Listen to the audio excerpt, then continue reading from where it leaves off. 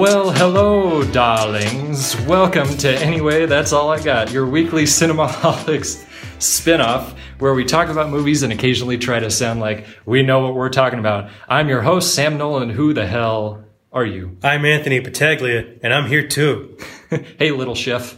Hello, I'm Little Chef, and I'm here 3. I'm Jason. Do you like the little... I appreciate that, yeah. The little intros I give you every week, love Jason? Love it. Awesome. Little Chef, I'll take it. So this week, another slight curveball, although maybe a little more expected than last week. Last week we talked about the Oceans series, which is a series. Mm-hmm. This week we had not too many big releases. There were only 2. The first one was the sort of weird comedy Tag, which Anthony, you saw. Yeah. I did see it. What do you think of Tag? I liked it a lot. It was really funny. Was it funny? Yeah, it had its moments. Did it live up to its weird premise? It did. It's, like the true story thing. I believed it. They had a thing at the end where they showed the real guys doing it. Oh, really? Because I guess they filmed some of their tags that they do, and it like there was one point where Ed Helms wears a costume, and that's like really the costume that they wore. And I would have liked it more if they didn't show the ending in the trailers. Oh, no. Oh, goodness. Yes. Well, screw you, marketers. It's a good thing I don't watch trailers. Yeah, I'm not watching trailers anymore either. Tag sort of had a rough go at it because quite possibly one of the year's best weekends, in fact, quite often, is the weekend release of the latest Pixar movie. We get roughly one of them a year, and it's usually a big highlight. Sometimes it's not, but usually it is. The Incredibles 2. Especially if you're The Incredibles 2. Came out. Everyone... I don't know. Everyone was like, oh, I can't wait for this. I'm like, you don't care about The Incredibles. You're just saying that. A lot of people, granted, love The Incredibles, but some people... There's been a weird sort of shift of opinion. We'll get to that all later. Yeah. And so we had 2 options. The first of which is a little bit more obvious, was we go through all of the Pixar movies, which we briefly discussed, but we ultimately decided not to for a couple reasons. One, we've tried it before. It's never been released. It's harder than it sounds. Yeah. There would be 20 of them. We'd have to... 20, there's like 2 minutes each one. We'd have to be like a 3-part episode. Really quick, or we just wouldn't be able to do it justice. Yeah. So, and granted, we'll get another chance relatively soon. They're not slowing down. Yeah. What's the next one? Toy Story 4? Probably. Yeah. Is it? Yeah. But we decided to do something a little bit different. The Incredibles 2, like the first one, is directed by Brad Bird, who, as it turns out, has had a rather fascinating filmography. And we thought, let's delve into that. So that's what we're going to do for this episode. So it's going to work a little bit differently. We're going to do the thing we usually do, where we do like a little introduction thingy. And then we're going to talk about all of Brad Bird's movies, but then we're going to stop right before Incredibles 2. We're going to read a little bit of feedback because we really want to catch up on that. And then after that, we'll talk about Incredibles 2. We'll do a non-spoiler discussion and then a spoiler-filled discussion because there's actually a lot more to talk about than I expected. Me too. So that's what we're going to do. So if you haven't seen it, don't worry. It's the very last thing we're going to do in the show. So that's, hopefully that won't be too inconvenient or anything. But for now, let's talk about Brad Bird. Did either of you guys do any research on Brad Bird going into this? I did. On his personal life? On his career, mostly. No. I really learned a lot more, actually, than I was expecting. So Brad Bird is one of the more prominent animators of the last several decades, honestly. He's had a really varied career. According to my research, he got into animation at age 11. And by age 14, he was being mentored by a Disney animator. Gee. That's crazy. And so got a scholarship to Cal Arts. That's where he met John Lasseter and Tim Burton, of all people. And then through the 80s, actually, he worked really successfully as an animator for Disney. He was one of the animators for The Fox and the Hound. Oh, did you know that? That's cool. Really? And for The Black Cauldron, which has somewhat of a cult following. Oh my God, I love The Black Cauldron. Yeah, man. I could never finish that movie as a child because it scared me. Yeah, and he also animated a movie we actually talked about not too long ago, The Plague Dogs. Really? He was one of the animators for Wow. that. The Plague Dogs is by the same director of Watership Down, and it's this really sort of dark story about talking animals, and of course it's animated. And it turns out Brad Bird was one of the animators, and he also wrote the screenplay for batteries not included. Did you I know watched that Jason? recently. Did you really? I don't like that. It's weird. Does it hold up? No, not for me. Not for me. I could see it holding up for other people though, but it's not my kind of thing. Yeah. It's kind of funny. Yeah. But that was sort of the big thing. His real kickstart was in the late '80s, where Brad became a key animation consultant for The Simpsons. Did you know that, Anthony? I did not know that. He's almost single-handedly responsible for the visual style of that show.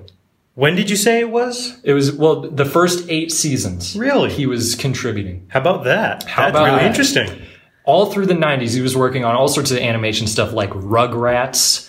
Loved it. And I knew that. That's weird. How did I know that? Not The Simpsons. Oh, yeah. And the Sideshow Bob's debut, Krusty Gets Busted, he directed that episode. You're kidding. I'm dead serious. I need to pay attention to those early credits. Yeah, man. It's Wow. I learned so much doing this. And I love that episode. Worked on like King of the Hill and stuff like that. So even before his like feature length debut, it's clear to see this dude knows animation. Mm-hmm. Yeah.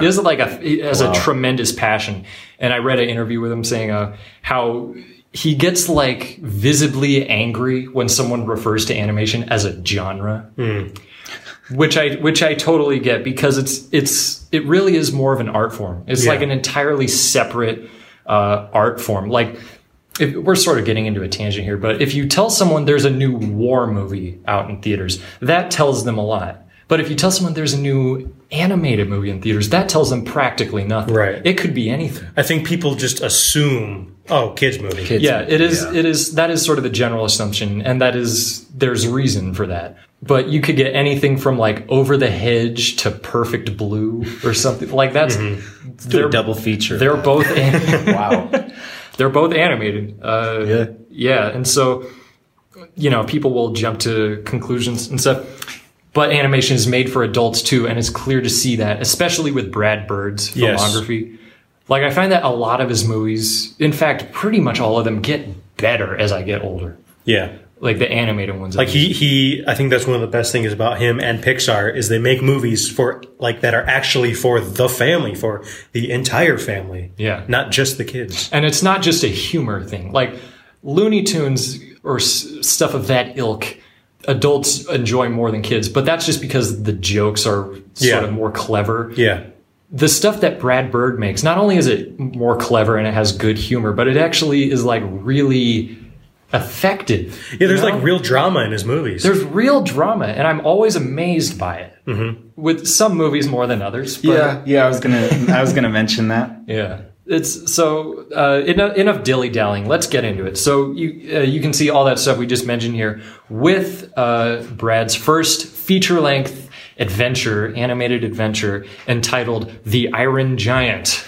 I always have to say iron. Like Daffy Duck. Anthony, Jason, tell me about the Iron Giant. The Iron Giant. I didn't even notice that. Well, I recall I watched this a couple months ago. For the first time? No, for like probably the 40th time. But the first time since I was like really little. And I remember having it on like those big VHS cases. Yeah. Like the big plastic ones, not the little cardboard the big puffy ones? Yeah. Oh boy, those were the days. So we have this little kid, Hogarth. Yes. And Jason just made the most bewildered face. I totally forgot. It's an interesting name. Wow. Yeah. I believe that there's motivation behind it, but you were saying he's a lonely kid, no father in sight. The movie doesn't really tell us why. It's either divorce or tragedy. Yeah. But he's sort of a peculiar child. He's kind of an oddball. He brings frogs into his mom's cafe. Mm-hmm. Yeah. He likes little animals that he finds. And his mom, Jennifer Aniston, of all people. What? Oh, I didn't even know that. Yeah. Wow. Okay. She's like doing her best, and she's We're doing blowing a good job. Jason's mind this episode. And then It's happened like 4 or 5 times. Episode. Harry Connick Jr. is the dude. What's his name? What's Harry Connick Jr.'s name? Oh, who knows? I don't remember his name. It's probably Tony or something. It's like Cal or something. Tony Dean. Dean. That's working class name. Yeah, it's Dean. He plays this junkyard owner, and so all of a sudden there's this giant robot alien who lands. It's important to mention that this takes place during the Cold War. Yes. That plays a big part in this. Towards the end, yeah. Yeah. And so this big robot alien, he's there, I don't know, probably to enslave humanity, but he gets a bump on his noggin. And so he's like, he doesn't really know what's going on, and he becomes friends with Hogarth. And there's a lot of comically, gotta hide the giant robot scenes. Yeah. And he's like a big kid, voiced by Vin Diesel. It was like a boy and his dog story. Kind of, with a robot. Yeah. I made the joke in my review. This is the second best sci-fi movie from the 90s where a shrieky kid gets a pet robot. What's the first? Terminator 2, you moron. Oh, he is shrieky. I'd say the same, but number one would again be Shark Boy and Lava Girl. Oh gosh, that was 2004. 2000s. Yeah. You're talking about I'll take it. Tobor? I'll take it. It's better. Okay. Okay. Jason Anyway. with the hot takes. Anyway. So they're friends, and then the government, there's a really jerky government guy who's like, hey, give me Isn't your that damn... Christopher McDonald? Yeah, it is. It's like, give me your damn robot. And then they're like, no. And then, yeah, that's the movie. That's pretty much it. And we should specify. We'll talk about the plots of these sort of freely. None of them have any really big revelations. Not really. Except for one at the end of this movie, but we'll get to that later. Last month when we did our animated movie episode, you guys were talking about this. You asked me when I saw it, and I said I'd never seen it. And you both had a look of utter bewilderment on your face. Everybody should see this movie. Yeah, I saw it classic. once as a child and once a few months ago. Yeah. I've seen it twice. Oh, good for you, Jason. I remember loving it as a child. Didn't really remember anything about it except for the frog part where he brings that. That's weirdly the only thing I remember from the movie. And then I watched it again recently, and I loved it. This movie it looks just so beautiful. The colors are incredible. I love it. So I've now seen it. I only just watched it this weekend, and I liked it a lot. I knew sort of the whole deal with the ending or whatever, not the whole thing, but most of it. He kind of loses his, it didn't affect my enjoyment of it though. Right. That's sort of just the price you pay when you wait for these really big movies or anything. But I really like that whole Cold War element. It's sort of like, because I'm a sci-fi nerd, so I draw comparisons to other things. It's sort of an interesting riff on like the Close Encounters of the Third Kind idea, or the Day the Earth Stood Still. I would compare it more to E.T. That too, yeah. Because it's like about how like the kid and their relationship, and then the hiding the thing from the government. Yeah, how like childlike curiosity has value, and in a time, such a tense time in American history, the Red Scare and everything, that really works. And I think it's a idea that's done a lot, especially with certain sci-fi movies, but it never gets old because it's always relevant. That's the thing about it. There's always room for a story about how people's knee-jerk reaction tends to be one of fear or dismissal of the unknown. And they show that a lot at the end of this movie. Yeah, it's the worst possible time, really, for an alien robot. It's like, we don't need land. this. Like that's a big robot too. That's the thing. With a cannon in his face. An Iron Giant, if you will. Ooh. Yes. How'd you come up with that? That's the title. Wow. I love that it takes place in the city of Rockwell. I think that's real hilarious. Subtle. You know the alien landings? Oh yeah, the ones in Rockwell. Subtle. Yeah, you got the evil feds coming in, and while you can appreciate their perspective, they don't want, like, what if it does turn out to be this dangerous robot or something? But that juxtaposition with Hogarth really works. Again, he's this peculiar sort of outcast, and so it makes sense that he would be really empathetic to this strange thing. Yeah. Like, hey, maybe let's not assume the worst possible thing. And like Hogarth, he wants to like be more and like be better and all that, and then he wants to be Superman, and that's that part at the end is so emotional. I am not a Superman gun unless you're Steven Spielberg. Yes, that's right. I said it. Technically, it was the chick who was the gun. I suppose so, but yes. Yeah, the relationship is really sweet. It's really genuine. It's paced really nicely. There's a couple moments I didn't really care for. Like, Dean wasn't a bad character, but I didn't really care too much about him. Yeah, I mean, I don't think he's that big of a character, but like he's kind of fun. It feels like they just sort of that needed stuff on the beach. Well, they needed him so they could have a First junkyard to water. go to, so the Iron Giant could eat his lunch. You know? Yeah. They just sort of needed another character. Pretty much. And it's serviceable. My big problem... doesn't he and Jennifer Aniston end up together? I feel like they do. Yeah, out of nowhere. Yeah. Because you have to have a divorced parent subplot. Well, I mean, I feel like that just happens in movies. Like, oh, these are two single attractive parents. They're together now. This one's helping the young kid. Yeah. You're single too? Might as well. Yeah. It's just kind of expected now in movies. That's the way it goes. Yeah. So that's the thing. Before I say, Jason, you haven't talked a lot. Do you just not remember too much? I don't know. I was just watching it one day and I was just amazed by all the visuals pretty much. It is beautifully animated. Yes, the stuff in the forest is absolutely incredible. It's like, what? It looks incredible now. And as we now know, Brad Bird has a thing for train track accidents. Isn't that weird? Yes, he does. How about that? My only real big problem, and it's such a nitpick, I feel like taking such a big issue with it, but there's a moment towards the end that pissed me off. Which moment? There's sort of this thing. I don't want to give it away. There's no real reason to give it away, but there's this thing towards the end. There is a reason. I want to know what it is. There's a thing where it turns out maybe the giant is something else. All right, I guess spoiler alert. Spoiler, yeah. Turns out he is a weapon of mass destruction. Well, yeah.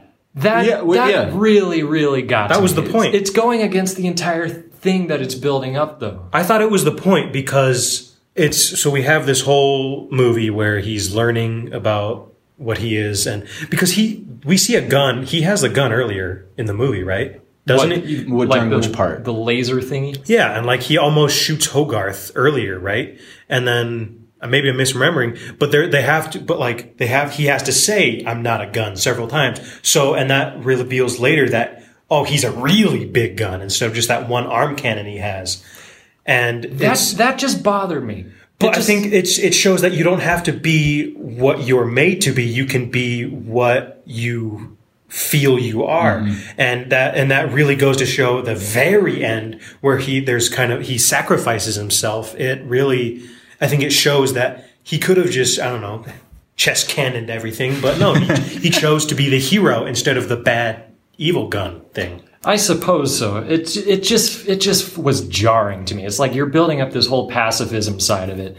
And I could see that because it's like, and I thought about it. I watched the scene again. It's only like 30 seconds where it happens. I imagine you could take it out and I feel like it would still have the exact same impact. Because even if he didn't have the laser, he's still a big giant robot that could go around and step on everyone. I can see both ways. If you just cut out those 30 seconds. I think they needed it because we need to see what the destruction he's doing, because he doesn't start shooting right until the evil FBI guy, he's like, fire! And then he kind of loses it, and he's got like 4 different cannons, and his head goes in his shoulders, and he's like a big chest thing, and it's like I think it's very dramatic, and you need that there to have that kind of character resolution where he finds out what he really is. Sure.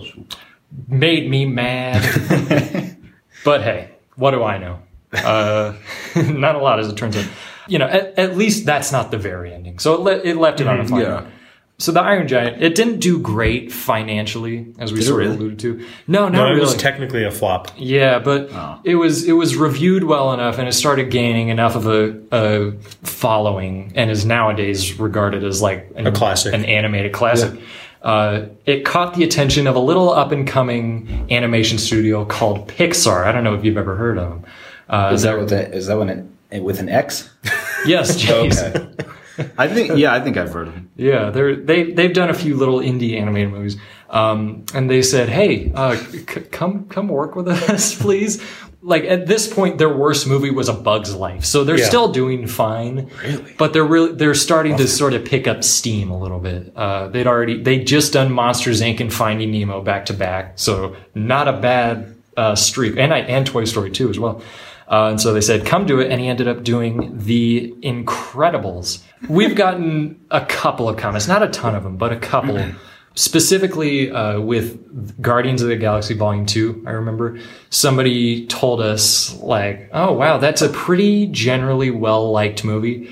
But I appreciate how bold you guys were in your opinions and how you weren't afraid to say something contrary. This is not one of those movies. The Incredibles is freaking awesome. It is. It's my fantastic second movie. favorite Pixar movie. It's one of the best animated movies. I think ever. it's perfect. It's. I think I have it as a perfect movie. Yeah. On my Letterboxd. It gets better and better. It does. As I get older, especially now that it's sort of been some time. 14 years. And we've had a little bit of time to reflect on sort of the superhero genre and what this does differently. And I won't get too much into it because I'll bring this up again later, but they're people first, heroes second. Yeah. They're a family and they operate as a family. Like you could take away their powers and have sort of the same story. You'd have to change a lot of things, but it would still be just as effective. Like that whole plot line where Helen thinks that Bob is having an affair totally flew over my head as a kid. Yeah. Whoa. Yeah. She's like,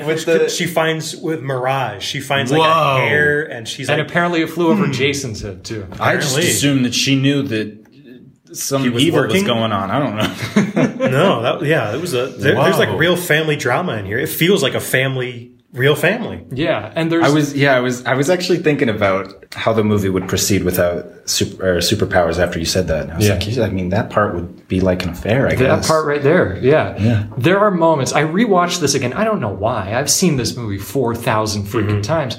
There are moments that brought me like on the verge of tears this time. There are.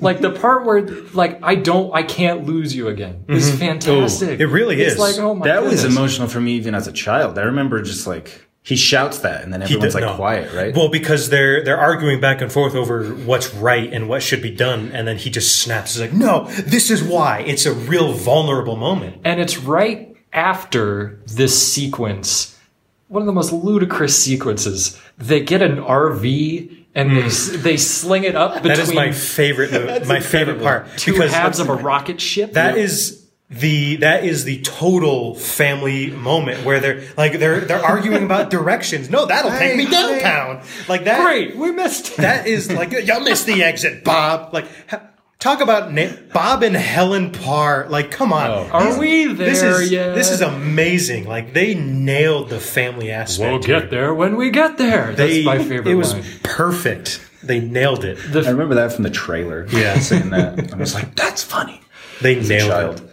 Oh gosh, it's lovely. Some of my favorite sequences. Well, the music in this is just the blaring horns are incredible, especially during that scene where he's just getting hit by those like weird balls. The gooey things. Yeah, the gooey orbs. I remember that scene. Just it's terrifying. On the edge of my seat. Oh my god, it's scary. Yeah. And even the sequence beforehand, looking on the computer. We're talking about this.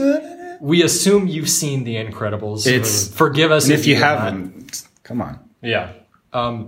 You bring up the style. It's very Connery era James Bond. It is like it has like a classic campy look to it, but they take it seriously. The fact that the villain's lair is inside a volcano is straight out of You Only Live Twice. Yeah. Oh yeah. Yeah. The volcano scene. It's like they pay homage to like the campiness, but they tell a serious story and it works great. It's so campy and silly at times. The big villain is a giant octopus robot that goes into lava and then it starts spinning the things. Super cool. And the lighting is also fantastic in those lava scenes. I just need to say that because the part where he's holding it, he's like getting pushed. Yeah. Oh my goodness! And the music's just blaring.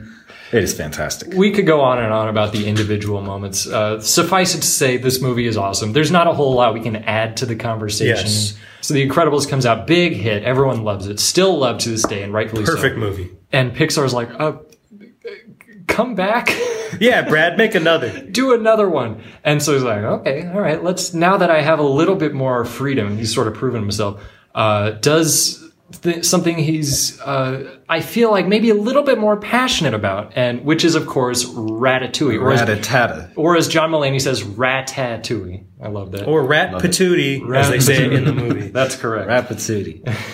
This movie features someone getting drunk in a kid's movie. I didn't understand that when I was It's like, oh, Ratatouille. I'm like, what is he doing? Yeah.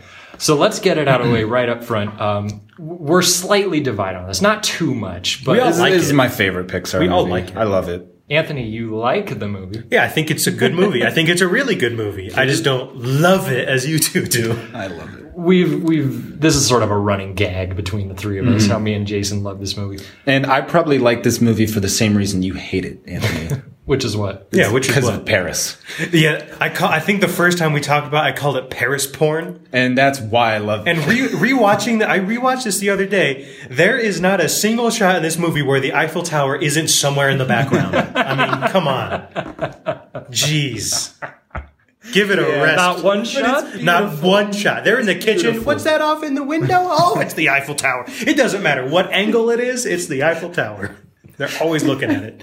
So that's filmmakers, keep in mind, tone down the Eiffel Tower imagery. Or tone it up for me. Or you'll lose Anthony. you will. Down for Anthony, up for Jason. Could make the worst movie ever. If it takes place in Paris, I'll like it a little bit. Oh gosh, yes. So Jason, you've been a little quiet. Jason, Yeah. tell us why you love Ratatouille so much. Well, because I'm a nerd for French culture, and this movie makes me want to eat food that I'm probably the pickiest eater I've ever met. I'll bet I'm pickier. This movie makes me want to eat ratatouille. There you go. I looked up what ratatouille's made of. Sounds disgusting. Colette says it is a peasant dish. Yeah. It looks good in, animated form. Yeah. Oh. It better, yeah. Yeah, the animation's fantastic. They wouldn't make it look heinous. Yeah. Or something. All of the voice acting is great. I don't know who Patton Oswalt's Remy, who plays Linguini. Do we I don't know his name. Do you know? I think it's like It's like Lou Romano? He's honestly I my think it's Lou favorite. Romano. My favorite voice in the movie. Yes, Lou Romano. Lou Lou Romano. Romano. Yes. Yeah. Cool. He was honestly my favorite voice in the movie. I like Peter O'Toole. Yeah. Peter O'Toole. That's He was Anton Ego. Ego. He was Okay. Ego. He That was makes my sense. favorite part. The best movie character named Ego. Fight me. Yeah. I agree. What? I mean, there's Guardians 2. That's it. okay. not a bad competition. If there are any other movie characters named Ego, let us know. Let us know. We can do like a March Madness. There's probably a businessman somewhere Anton named Ego Ego. probably beats him. But yeah, this just all the characters in the kitchen, fantastic. All of the, I guess there's only really 3 main rats. Yeah, but they're everyone's just so lovely in this movie. Even the bad guy is lovely. I just find this so delightful. Mm-hmm. It's about like, Such a happy, cheery movie. yeah, but it does have down moments. It does. That's what I love about it. Oh yeah, it has a scary moment too. It has Some quite that a few scared of them me, actually. yeah.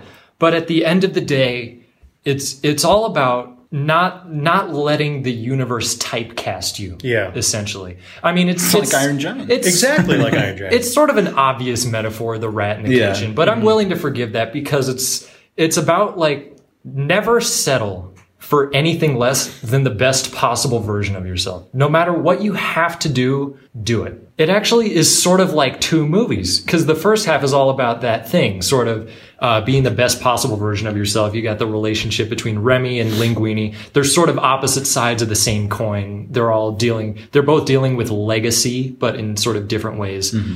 And then halfway through the movie, they succeed in their enterprise. Like that's the thing I always forget. But then that's when Anton Ego shows up, and then the second movie starts, which is sort of like what I imagine the sequel would have been if the movie had stopped right there. It's about how both Remy and Linguini sort of forget where they came from. They sort of forget they do. who got them where they are. And they both sort of become dicks. Mm-hmm. And then they both hit rock bottom, more or less. Mm-hmm. And the rest of the movie is them realizing what they had in the first place and just ripping it back and just grabbing it and never letting it go, appreciating it more than they ever have before. And it ends on just the most cathartic note like I can possibly think of. Like this is one of my favorite endings in all of cinema history. It's just I'm just laughing and crying. It's beautiful. It takes you through such a journey. And yeah, it's silly. Yeah, like It's that. yeah, it's silly. It's goofy. It's an animated movie about rats. Yeah. rat washes his hand with a drop of water, I'm down with it. Yeah, that'll cure the plague. You kind of have to suspend your disbelief. A But little that's with every animated movie. Some characters don't get to do a whole lot, you know. Well, I think that's kind of I think that was probably my favorite part was how like they really put a lot of effort in the supporting cast. Like my favorite parts are everything in the kitchen is amazing to me. I love everything in the kitchen, and we get a lot of. There's a scene where they're talking about each like he was part of the resistance. Which one? We don't know because they lost. And he killed a man with this thumb. And Okay. who does John Ratzenberger play? he's one of the Is waiters. he a waiter? Because he's in every Pixar movie. Mustafa. And I always, He's the waiter. Hysterical waiter, John Ratzenberger. Sort Pushing of hard back to his hair recognize all the the voice. a little because he's doing the accent and he's like more subdued. Yeah. But yeah, I thought the supporting cast of chefs was really interesting and it made sense. It was funny. Yeah, all sorts of just wonderful relationships. You really get to know that kitchen and how it operates. And I love that. It's just this whole world. And every time I watch it, I'm afraid I won't like it as much. And I have not been disappointed. It's one of those movies, right? Yeah. Well, like like one of those. It's a really. I think it's hard to disappoint because it's really just such an interesting like the controlling the guy with your hair, and Which is goofy. Doesn't make any so sense, goofy, but I'm like, it's so creative and funny, and that part where he's going through the kitchen being led, and the physical comedy is so great. There, it's really hard to like. It's like holding the spices up to his hat. Yeah, it's great. it's really a clever movie. It tells everything with such sincerity, though. Yeah, genuine. That it totally works. It's genuine. If for nothing else, even in Brad Bird's lesser efforts, they're all genuine. And they come from a place of real intent and care and just good-heartedness. And I think, honestly, the world could use a little bit of that right now. We need more Brad Bird. We need more Brad Bird. So now let's get into sort of the weird one out. So we're going to sort of gloss over this one. This one I didn't even know was him till a few months ago. And to be honest, we're talking about Mission Impossible Ghost Protocol. The fourth one. We won't spend too much time on this for a couple reasons. One, it's part of a long-running series. It's sort of weird to talk about just one of them. And secondly, another Mission Impossible movie comes out later this year. We'll get to it then. Yes, we will. Not to give too much away, but that's what we're giving it away. We're giving it away. I don't know whose idea it was to get the guy who directed Ratatouille, The Incredibles, the Iron Man. They gave 3 to J.J. Abrams, and then they're like, Brad. From what I've heard, the stories sort of change a little bit, but they asked JJ to do 4. He was like, no, I want somebody else to do it. And I think it was actually JJ's idea to get Brad Bird. Really? My best guess is that they saw sort of the action in The Incredibles and thought, hey, this is kind of Mission Impossible. Let's give it a shot. Let's see how it turns out. And it turned out awesome. Pretty great. Yeah. Mission Impossible 4 is... I think it's the best action in the whole series. Yeah, I think so. Probably. The Mission Impossible series, they're not complicated movies. Not necessarily. They're just the most kick-ass time you can imagine. It's literally just plots given pretty quick. In the beginning, should you choose to set accept piece. it? Or a cool action set piece. Betrayal. Betrayal. Love interest. Someone from the first 2 shows up. Yeah. Like one... Ving Rhames will Each show one gets another cast member from the last one. Yep. I don't know how this franchise hasn't gotten old yet. Oh my But it's gosh. because each one just keeps getting bigger and better than the last one. Yeah. I have a guilty pleasure for Tom Cruise running or action jumping. Which is all these movies And are. oh my gosh, he can action jump, man. It's the flailing of the arms when he's he like, jumps. "Whoa." For some reason, that is actually the coolest thing ever to me. What's that thing you say when you talk about Captain America? Like The super kicks? Super kicks. Yeah, super Super kicks. Yeah. Yeah, Does I Tom love the Cruise super have that? kicks, Tom Cruise action jumps. Yes. Oh my gosh. And let me tell you, there's some action jumps in this movie. Well, like that's the thing about all these. Like I think why these movies haven't gotten old yet is because they're real action. Like they're doing the stunts and they're doing like the wires out hanging outside the building. Like in this Burj Khalifa. Yeah, like the tallest building gosh. ever. He's like Tom Cruise. terrifying. I'm not a huge Tom Cruise fan, but I appreciate that he does his own stunts, and he does his own stunts in this movie. Mission Impossible 4 is pretty awesome. It's pretty fun. yeah. It's exciting. It's a little shallow at times, but that's just the critic in me. It does have a lot more pathos, I think, than the first two. So there's an interesting parallel here that I learned in my research. So this is what happened. I forget the studio, but whoever makes the Mission Impossible movies went to JJ after 3, said, "You want to do another one?" JJ was like, "No, I want this bird man. This board man to do it." And then it's like 2012 or 13 or something. And Star Wars 7 is in development. Mm-hmm. And one of the people they have to direct is Brad Bird. Whoa. And Brad Bird... That would have been... I would have liked it. I probably would have liked that a lot. Brad Bird declined that for a couple reasons. And, of course, J.J. Abrams eventually got it. But the main reason he declined it was that he was busy making Tomorrowland. Are you kidding me? That's what it... Oh, man. So if he was not making Tomorrowland... He probably would have made Star Wars? Most likely, yes. Oh my God, are you kidding me? You know, that actually really depresses me. That would have been amazing. I'm sorry, guys. I didn't mean to put such a somber note. That would have been the greatest thing ever. Brad Bird. Disney and Brad Bird. What kind of trade-off? You guys are on the verge of tears right now. Oh, all right. Well, let's tell him why. Make it happen, all Disney. Right. So Tomorrowland is Brad Bird's passion project. To the best of my knowledge, it's a part of Disneyland, right? Is Tomorrowland? Tomorrowland is part of it. Yeah. This like futuristic part of the theme park. Yeah. And like a lot of passion projects, it's very well intentioned. It has a lot of interesting ideas. It feels somewhat personal.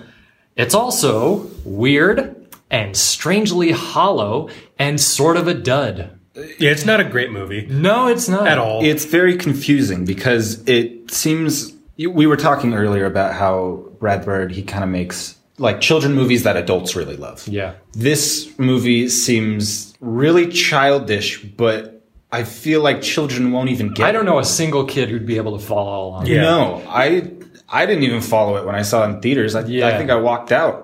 So Tomorrowland was kind of a dud at the box office as well. Yeah, disappointing. It's been all but forgotten. Pretty much. Should we try to explain what it's about? Well, I mean, to me, it just feels like one long first act. Because the whole thing, you in movies, you don't know what's going on in the first act, and then you don't know what's going on at all in this movie until like the last 10 minutes. Yeah, it's kind of so. Let's give this a shot. So there's part of the Disneyland theme park, Tomorrowland, and there's like some sort of World's Fair. The Hall of Inventions. And is that what you're talking about? I have no idea. Yeah. And baby George Clooney shows up with a jetpack in 1964. The jetpack that he made.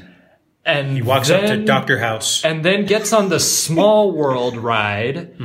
And after he's given a secret pin by Athena, by a girl named Athena, who is a robot later. Who turns out to be a robot. And then the boat in the Small World ride, there's a secret entrance, goes down into a utopian future giant building metropolis city. Another reason to hate A Small World. And it's coming, and then it cuts back to what I guess is the present. Yeah, where there's some sort of ticking clock. Yeah. And there's like and George Clooney, real George Clooney, is doing some sort of narration, voiceover about how this is how we got here, and then like Robertson. They show the ending in the beginning, and then it cuts to the modern era where Britt Robertson is a person, and she's hacking into NASA. Yeah, it's like their whole family is cleverly named Newton. Ooh, subtle. Newton, yeah, bunch of geniuses. You didn't notice that, Jason? Yeah, I didn't even know they had a last name, man.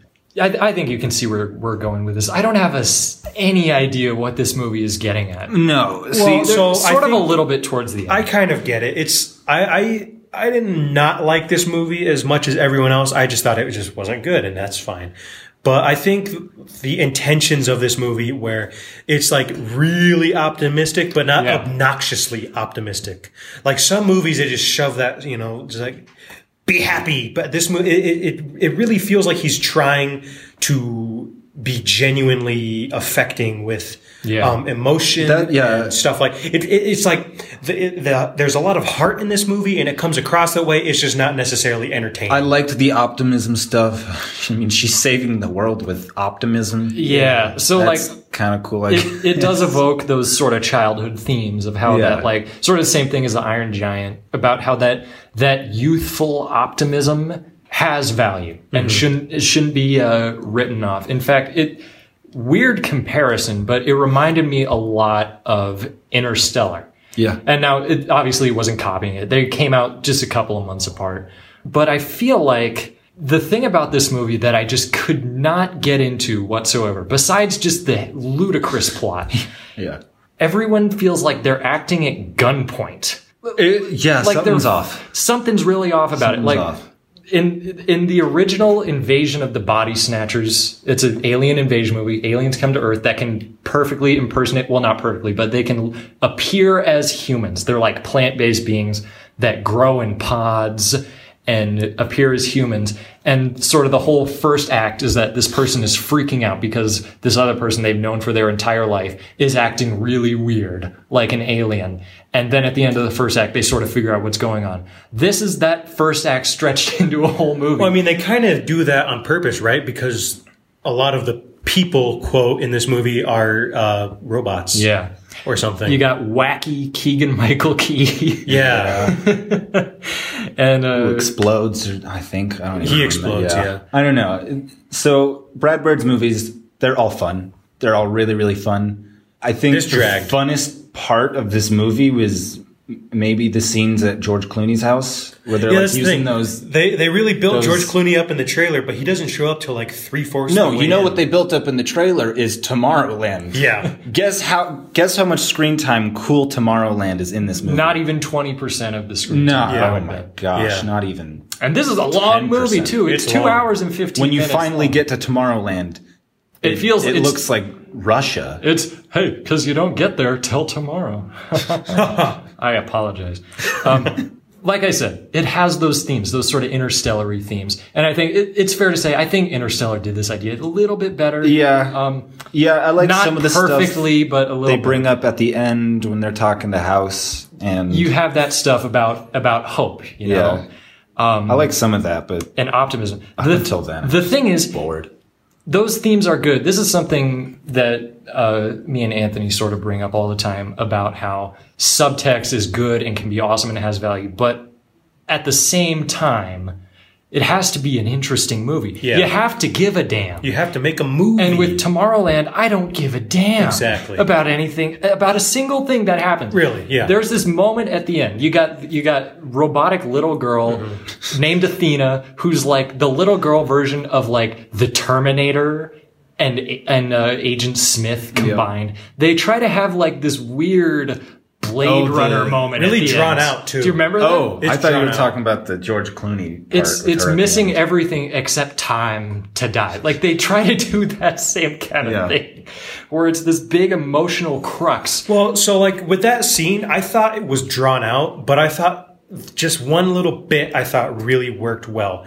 And I think that really comes out with what I say about Brad Bird and his intentions and genuine goals with this movie, where because throughout the movie George Clooney's always yelling at Athena like, oh, you can't be this, you can't feel, you can't blah, you're a robot. He's like, you can't love. And then at the end she does, I forget what it is, but she does something and he's like, wait, you can't do that. And she goes, what do you know? And then it's kind of corny, but it's like, I was fine with it because it made me smile. And that's really all you need in the movie. There's a few moments in here that you're like, oh, that's worth something. Yeah. And you got way more of it than I did. Yeah. Clearly. I thought it was a fine movie. Yeah, it's okay to me. It's vague, it's saturated. The effects are kind of cool.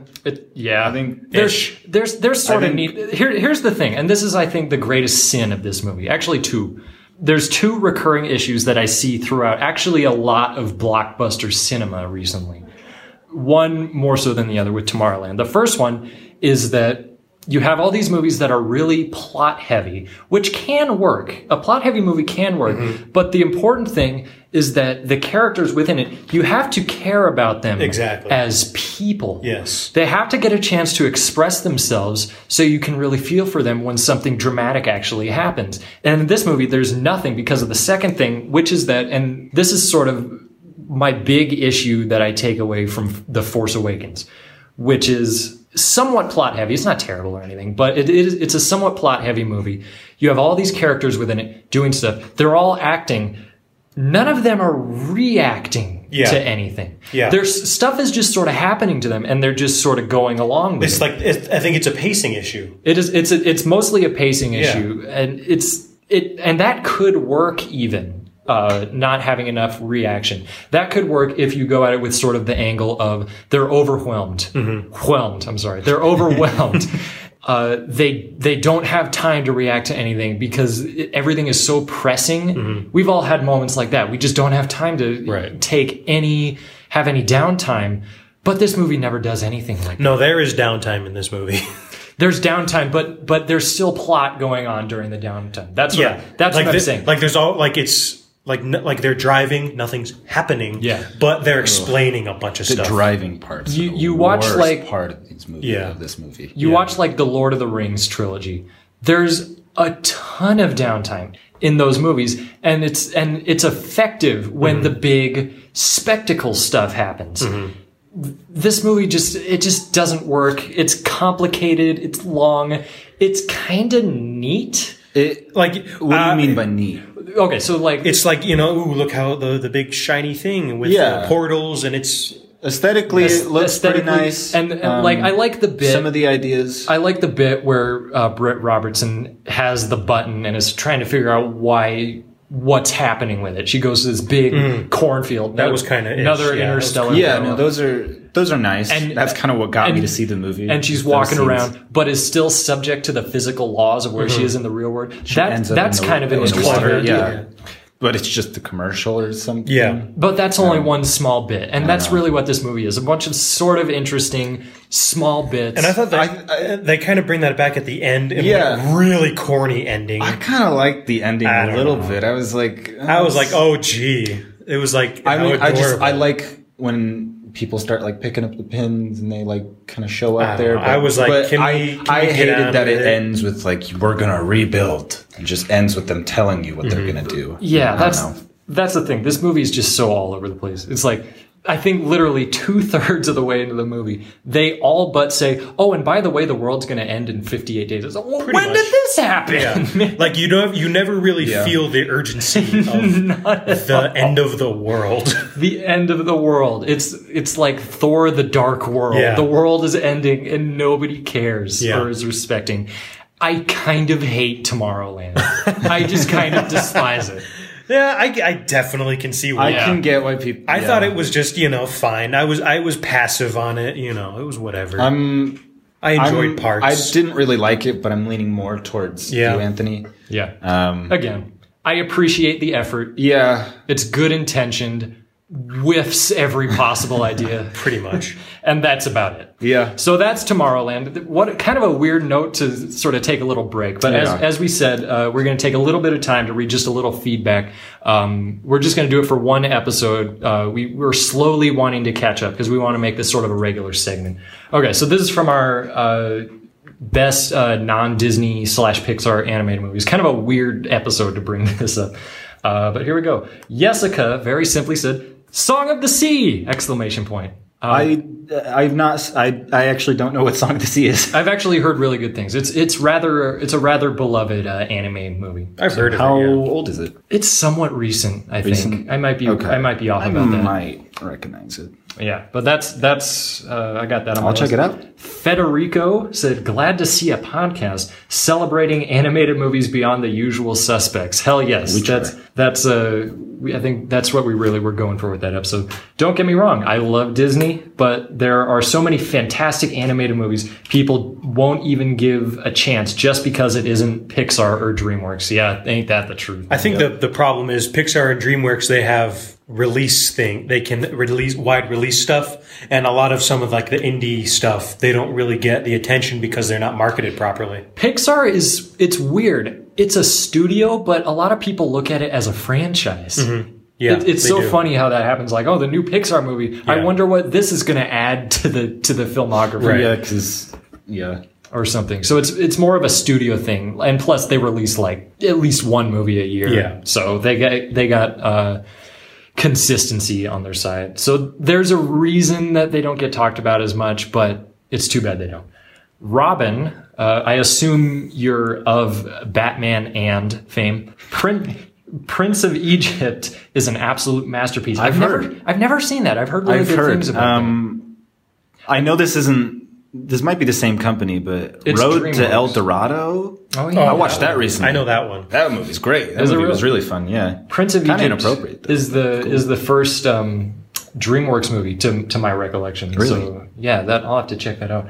Nicholas, no H, Ooh. said just gave us a list. Anastasia, heard good things about that. Shrek 2. Shrek 2 is awesome. That Shrek movie. Shrek 2 is Second best Shrek Shrek movie. Oh, balls, dude. Shrek 2 is lovely. Wait till our Shrek episode. Ooh, yeah. We could do Oh, isn't there another Shrek movie? No we way. could do that. a fifth one. No way. Spirited Away.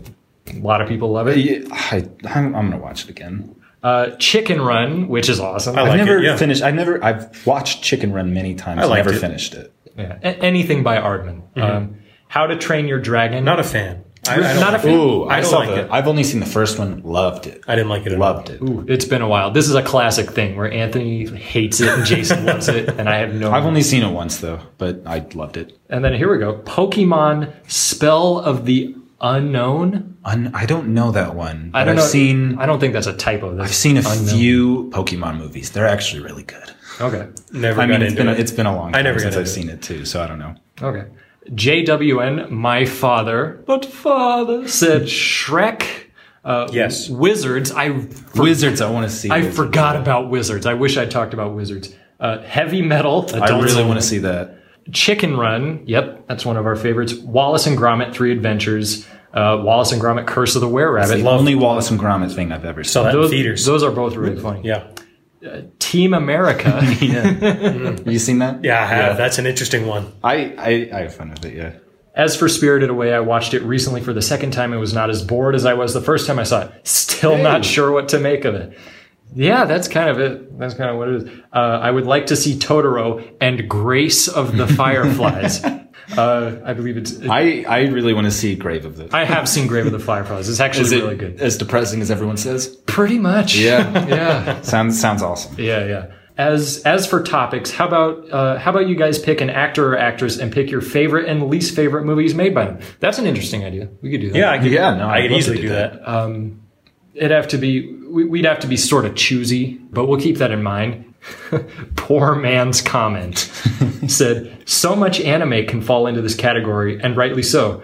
The more recent Your Name was a wonderful movie. Not enough people watched. Yes, Your Name is fantastic. One of my good friends is I think his favorite movie of all time. He loves it. That and Ponyo. I can see it. Yeah. Third act is a little weird, but I can forgive that. And yes, Spirited Away is a masterpiece. It's a modern, inventive fairy tale that's probably done more for storytelling in general than all other animated films combined. Yeah, I'll give them that. Yeah. It's a very inventive. I still haven't seen it. very inventive, inspirational. Oh. You haven't seen Spirited Away? No, I thought you were talking about Your Name. Your Name. No. Okay. Yeah, that was Spirited Away. I swear that you've seen it. Yeah, I've seen Spirited Away. Margot with a T. I assume you're Margot Tenenbaum.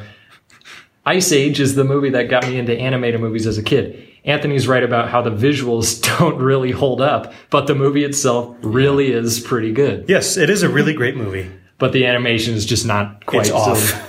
It's shoddy. What was it, 2002? Is it Something like like really, that. really bad? It's Or is it- distractingly bad No, at times. no. There's only so much they could do. Yeah.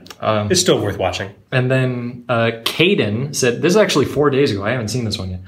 hey, what's the name of the movie on the top right of the podcast art cover? I can't remember, and I'm too lazy to dig through the entire podcast to find it. Let me find it. Well, let's help out. Top right corner. It's Such a Beautiful Day. That's the one I recommended. Really existential, hand-drawn animation, and my favorite animated movie of all time. So yes. Oh, you got Akira on there. It's Such a Beautiful Day. Yes, you're welcome, Jason. Oh, yes. Okay, cool. So that was our feedback. We're slowly catching up. We want to make this a regular thing. So that's that. Keep leaving your comments. We'll let you know all that stuff at the end. But in the meantime, let's resume the Birdman talk. Indeed. Let's talk about Incredibles 2. So, apparently everyone in the world's most anticipated movie ever. Well, that's sort of the interesting thing. So this movie has been in development pretty much since the first one came out. But Brad Bird's been very adamant about like, no, give it time. We don't want to rush this. I want to make sure I know what I want. I want to make sure the time is right for this. And I remember when Cars 2 came out, everyone was really frustrated because really? This is the Pixar movie you gave a sequel to? And everyone brought up The Incredibles, how it would be good to have an Incredibles sequel. And then suddenly, like, the people I've heard and that I listen to and that I talk to, their attitude is sort of like, yes, the sequel we've wanted for years, in sort of a sarcastic way. Now, Jason, you say that people actually... social media this week has just been blowing up with people. Oh, this movie isn't for the kids; it's for us adults. Yeah, there's a lot of those let's go see it. Yeah. When people haven't really been talking about The Incredibles like extensively and like a lot, but since it's coming out, everyone's like, "Oh yeah, I love The Incredibles; it's my favorite," even though they haven't been talking about it for years. That's what happens when sequels. That is what happens. Gives more attention to the original. But I do get the hype for this because the first one ends with kind of a cliffhanger, I guess. And why not have a sequel? Honestly, like this is a movie. Like having even before I saw the movie, I was like, sure, there's a superhero family. There's tons of stories you could tell. See, I'm noticing everyone's just loving it. I think. Yeah, I didn't even know I'm there the was only people who didn't like it. I'm the only Maybe person it's just my circle. I know who doesn't have like this is a 10 out of 10 movie. Also, you're the only person I know who wasn't blown away by this movie. I was not blown away. Yeah. Okay. So before we get into that, let's just sort of give a basic rundown of the plot. So it picks up like the second The Incredibles ends. No, which was really surprising. I liked it. Which is actually fascinating because it's been 14 years and the superhero genre has evolved so much. To continue it like nothing's happened is a really bold choice. And I think it really works, but we'll get into that. So it's the Underminer just shows up out of nowhere. That's at the end of one, At the end of one, and the movie starts with this big action sequence. Really great. Just, stopping or failing to stop the Underminer, honestly. Yeah, he gets away and they never go back to it. But the point is that it starts with this big action sequence. As far as I recall, no one was killed, but there was a huge amount of damage. Collateral damage. And, supers are still illegal. As we know, even though they stopped the Omnidroid and Syndrome and everything, there was like a brief moment at the end of the first Incredibles where the government guy, Rick Dicker, sort of said like, we've worked something out where you guys can be somewhat legal, but then this just sort of throws all that away. Mm-hmm. Yeah, they're illegal again. Illegal. But then what happens is that this eager, enthusiastic business tycoon decides Bob Odenkirk decides to sort of try to get some good PR out for superheroes. Basically, what's happening, and he enlists Elastigirl to be sort of this poster child for how heroes can do good. And in the meantime, Mr. Incredible is left with the task of taking care of the kids at home. And it goes from there. That's sort of everything that gets set up in the first act. That's all we'll say. So let's get into sort of how we reacted to this. So Anthony, you're the only person on planet Earth. No, just kidding. Probably. As far as there are other people who don't like it. So you were not so hot on this one. No, I thought there was a lot of good, but a lot of bad, and it works out to be a fine movie. I think a lot of it just felt like the same movie to me as the first one. Like, it wasn't that different. Like, In terms of plot? In terms of plot, I thought it was just basically the same thing, but with Helen out. It's the same thing. Bob at home. Yeah. It's like it has the same beats, the same notes, but I think there were a couple key differences that I don't think were. I'll start with what I liked. I thought it was really funny. A lot of the humor worked. Yes. No, I loved the humor. Yep. Frozone had more to do. I like that. I guess he's not around that much in the how much he's not. He doesn't do much. One? He's in like the beginning and the end of. Because I didn't think he was really like that big of a character in this. No, one. he's just the family friend. He's no, not but a big he character. does more in this one. Like, I guess, yeah. I guess. And I thought Bob Odenkirk was great. I love Bob Odenkirk. And Jonathan Banks was in it, so that was cool. Edna was funny again. I love Edna. Brad Bird does the voice of Edna. What? Oh, Yeah. for God's Oh sake. my God. Yeah, Jason, Brad Bird. do you not do research? No, Jason? I didn't do. I'm not looking at Well, Brad Bird voice. You don't even acting. need research for this. It's in the credits. Yeah. So, terrible at credits, man. There's It's so many. hilarious. It's just Milan, hilarious. darling. That's Milan. incredible. I thought the cast was still great. Like, it was like all the returning cast. I didn't like any of the new guys. Okay. And the opening action scene and like the Tony cut scene was really hilarious. I love that. Yeah. Animation in this is beautiful. Pixar gets better every movie they have, but I think the animation in this is really something else. I think it's the most beautiful they've ever had. Even though, did any of you watch like a back-to-back of like the first one, the second one? I watched them within a day of each other. Within a day 2 of each days? other? Is 2 the days. animation that different? Well, Because I was thinking like, oh, it looks the same, but then like certain things, like hair looks I think Sam, really you have great. some. I read your review earlier. You have something to say about that, didn't you? You called it more realistic, so it's less realistic. It's weird because the animation's evolved clearly, which I sympathize with. They want to use the best they have. But because they recreate like a couple of scenes from the end of the first Incredibles, it's sort of jarring. Everything's a little shinier, a little brighter. And I thought it was jarring at first. I got used to it. My eye adjusted. But there is that. You don't want your cartoon to look like you don't need your cartoon characters to have pores, you know. I really noticed Bob's nose in this one. I don't know why. It's like really in your face. Really noticed Dash's it's more freckles realistic. Yeah. in this. Did he even have him in the first? I think he did, but it was less freckly. I don't know. Yeah. Freckly. I don't know. Music's still fantastic in it. Mm-hmm. I liked it. So here's what I didn't like. So Classic plungers. I think it was smart picking up right where the first one left off, but it doesn't feel like that's the world we're still in. It doesn't feel like 2004. Like if I were to watch 1 then 2 right away, I would not connect them at all. I agree with that. And I think the problem is, I don't know, because the whole point of this movie is our world is taken over by screens, but that wasn't really an issue in 2004. Like we still had flip phones. Well, that's the tricky thing. And I'm sort of baffled by this a little bit, honestly. The first Incredibles, all the technology was like 50s and 60s technology. Mm-hmm. I'm like, wait, did I miss something? Is this actually in the modern day? That threw me as well. I thought that was a little off. I just thought it was lazy because that seems to be a lot of this is like a major plot device now. Like, oh, you're obsessed with your phones, and now the screen slaver really lame by the way, really terrible. I actually rolled my eyes at the theaters. His message of screen sync, it doesn't really apply to 2004 where this supposedly takes place. I thought it was a lazy motivation for a villain. And I thought it was extremely predictable. I won't give away what happened. Yeah, no, the plot is very like you figure it out within 5 minutes of the movie of how it's gonna go down. Yep. I don't know. I thought the whole thing with the switching, where now Bob's at home, fine, whatever, and Helen's out. But the problem is my favorite part. Yeah, me too. But the problem is there was no really purpose for it. I disagree. Well, so what they do is. The reason Bob's at home is because, as Bob Odenkirk says it, he's too much damage, which makes sense. Good plot device to leave him at home and send Helen out. But I think the key difference is in the first movie, grows as a character. We see him like he hates his life. He's miserable. He's on the verge of a mental breakdown, midlife crisis. Yeah. And this superhero work, it kind of saves him. He gets back in shape. It's a new lease on life. Yes, exactly. He starts appreciating his wife more. He starts realizing how much he loves his kids, and it becomes a whole. He grows a lot. And Helen didn't change at all.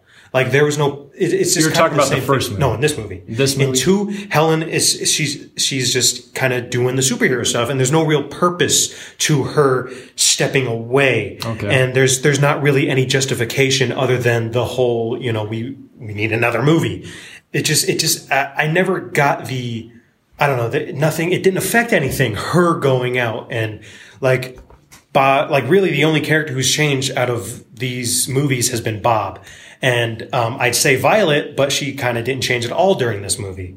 And she did. I thought the treatment of her character in the first movie was awesome, where she's kind of sad all the time and I don't want to say stereotypical girl, but almost.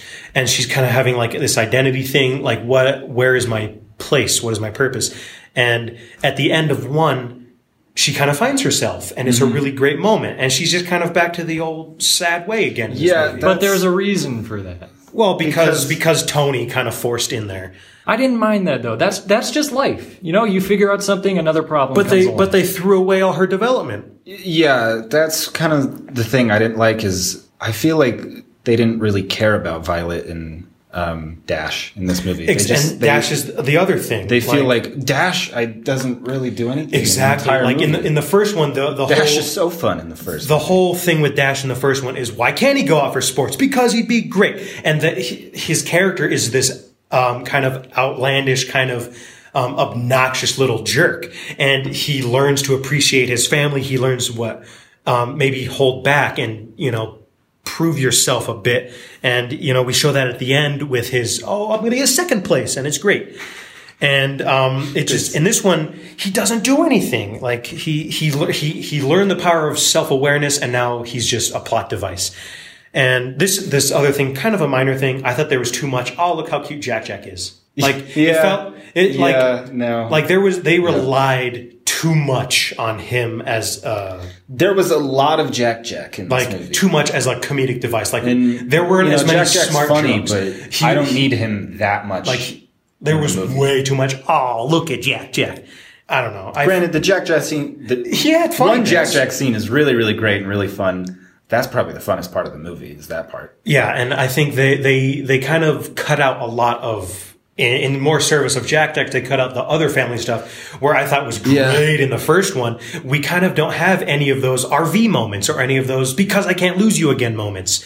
I never felt that this is the family, and they're all separated again. Like that, the whole point of the first one was Bob wants to be a hero again. He wants to be on his own and fight crime because he felt his family was holding it back. When then he realizes that he's a family, they need to do this together. I wanted this movie to have them I think there should have been the 5 if you count Jack, 5 of them going on an adventure together. Yeah, I wanted more of them working together. It was just kind of a standard. Kids are at home with one parent while other parent is away.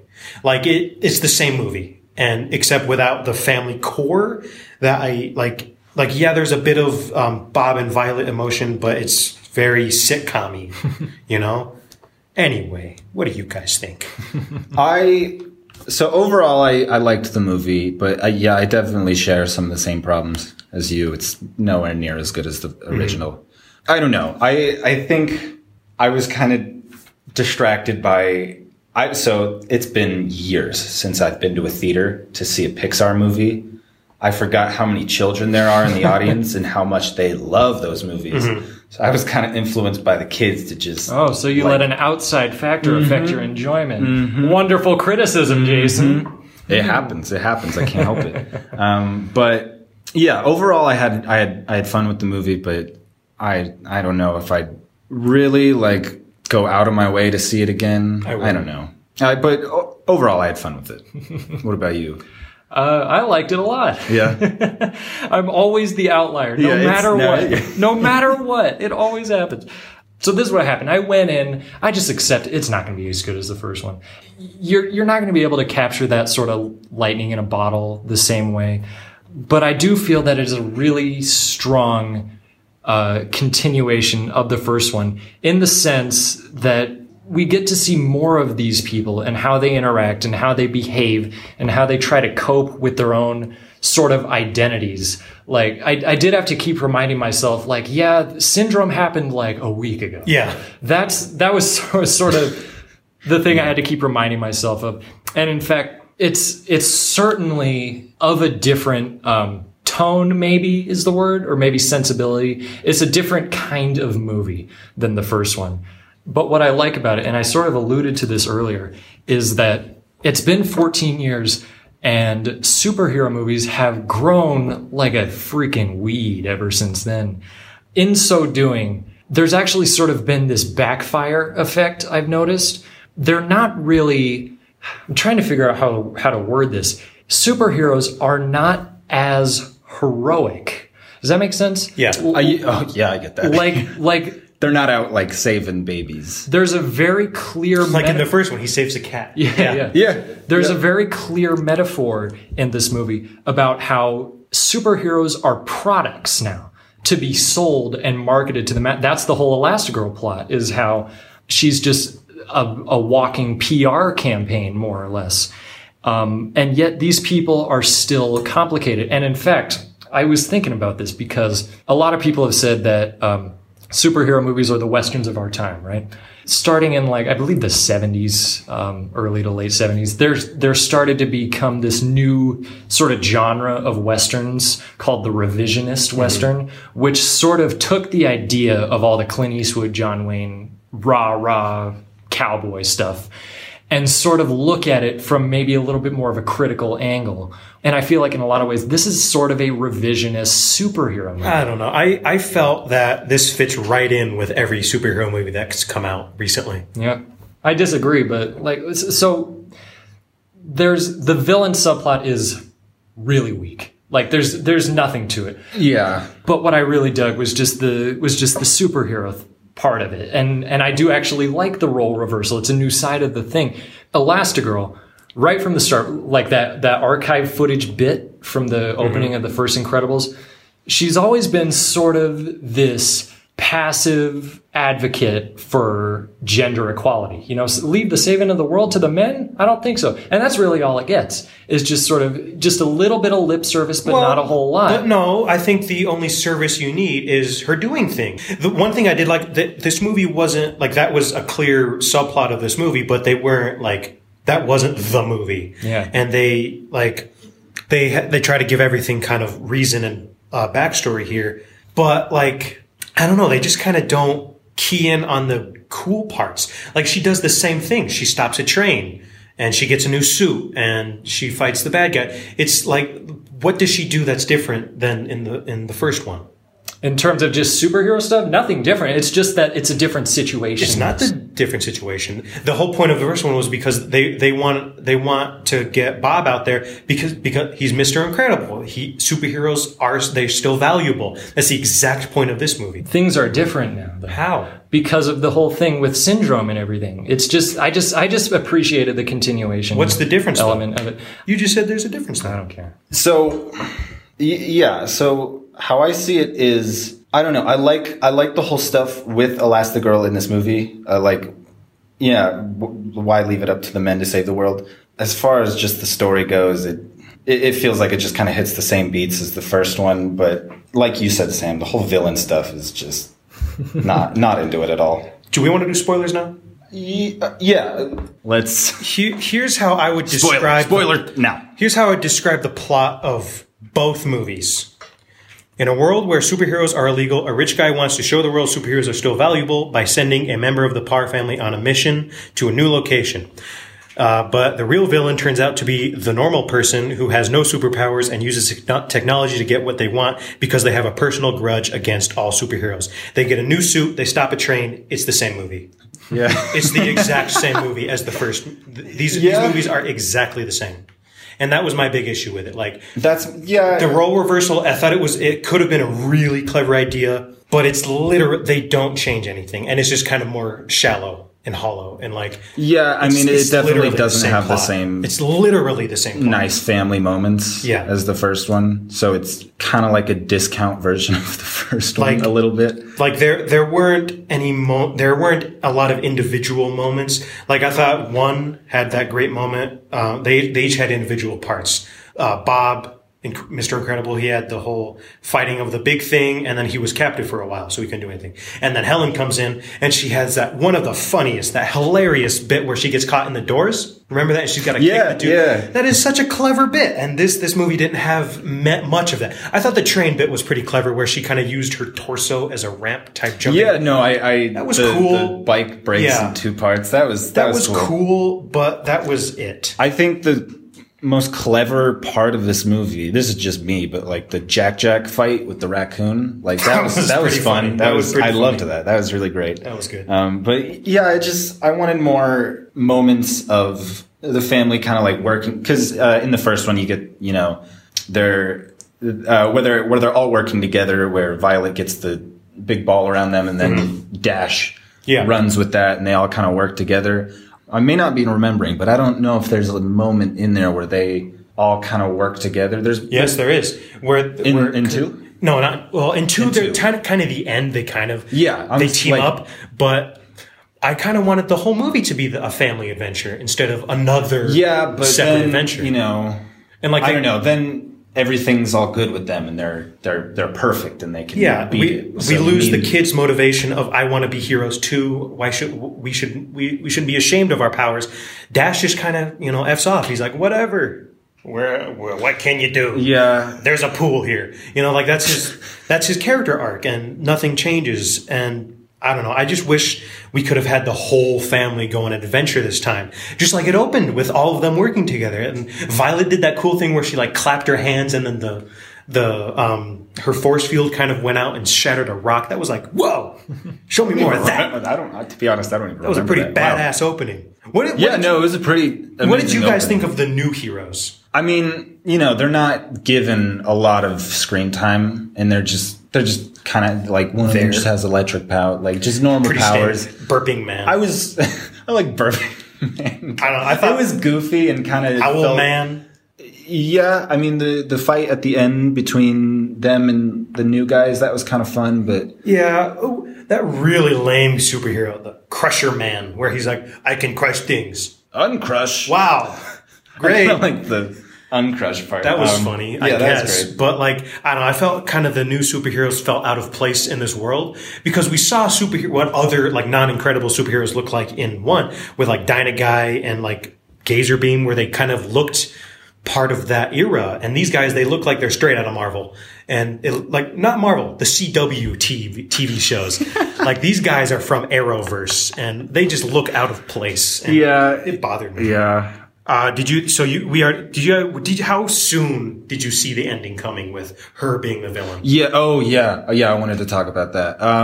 Well, I mean, to be honest, the whole time I thought they were both evil. I thought they were both evil, but then the twist is that only one of them is evil. See, I thought in the trailer I was like, oh, Bob Odenkirk's the villain. Yeah. But then did they show her in the trailer? What? No, Catherine Keener. I forget not her in the character's trailer. name. I don't think Evelyn. Her name's Evelyn. Evelyn. So she's all, and I was like, she's the villain. I was like, the second she. Yeah, she's like when you first see her, she's kind of like laying on a couch in like a villain. She's the villain. I honestly thought they all were, and then when it turned out to just be her, I wasn't surprised. I thought it was interesting that it was just one of them. I liked that it was just one of them, but then like that's supposed to be crazy that it's not both of them. Well, it's just one you think they would have had Bob Odenkirk go like, sis, no, but really he's just like, she's crazy anyway. Like towards the end. Yeah. I feel like Bob Odenkirk doesn't really do anything the whole movie. Not really. He's just the rich guy with the money. Yeah. In the beginning, exposition man. Nod, you guys were talking about Underminer earlier. Yeah. He kind of has an after credits. I mean, he rolls by. He rolls by. Yeah. That could be something. Maybe he'll be back if they do a third one. Underminer. Now, who's going to stay at home this time? Yeah. So is that about it? I think I probably sound like a jerk with all my discounts towards this movie. It was fine. I liked it. Yeah. I don't know. Overall, I had fun with it, but I had problems with it. It was fun. So I think that's about it for our episode. So now that we're officially done, do we want to give our overall our board man impressions. Yeah. I have to say board. Boyd, Like man. Björn. Board man. Like Björn. Yes, Jason. Bjork. I really enjoy his movies. He made the best Mission Impossible movie, in my opinion. He made 2 of my absolute favorite animated movies ever, so I can't hate the guy. I know you really don't like Tomorrowland. I can get why people like it, and there's some parts that I have fun with, but I don't know. I don't really like that one. But overall, I really enjoy his movies, and I'll see anything that he puts out. I think he's probably one of the most important current filmmakers right now. I don't think he's made a dud yet. I mean, yeah, Tomorrowland was technically and most likely pretty much a dud, but it still had moments, and I think all of his stuff is clear, got a lot of passion. Clear passion, clear intent, clear, genuine love for filmmaking and for his work. And I think that's a really rare thing nowadays. And I think he wants to make, all of his movies are, they're funny. He wants to make people smile and laugh and have a good time. And I didn't like Incredibles 2. I didn't like Tomorrowland. I still laughed through both of them I think that's a really important quality. Yeah, he can make stuff fun. Yeah, it's a rare and important quality, and he does a good job. Of the Pixar directors, you got John Lasseter, you got Andrew Stanton, Pete Docter, and Brad Bird. I think Brad Bird's the best. I agree. Has the best track record. I agree. Yeah. So that could be an interesting topic of discussion, but that's not for now. For now, let's let them know where they can reach out to us. So you can comment at johnnegroni.com, send us your feedback, your thoughts, recommendations, whatever the hell you want. We don't care. Or you can email us, ataigpodcast@gmail.com. We'll read those on the air once we get them. What else? Follow us on Twitter @AnywayCast for all the links and updates and stuff like that. That's all we got. I'm Sam. I'm Anthony. I'm Jason. And we'll see you next time, darlings.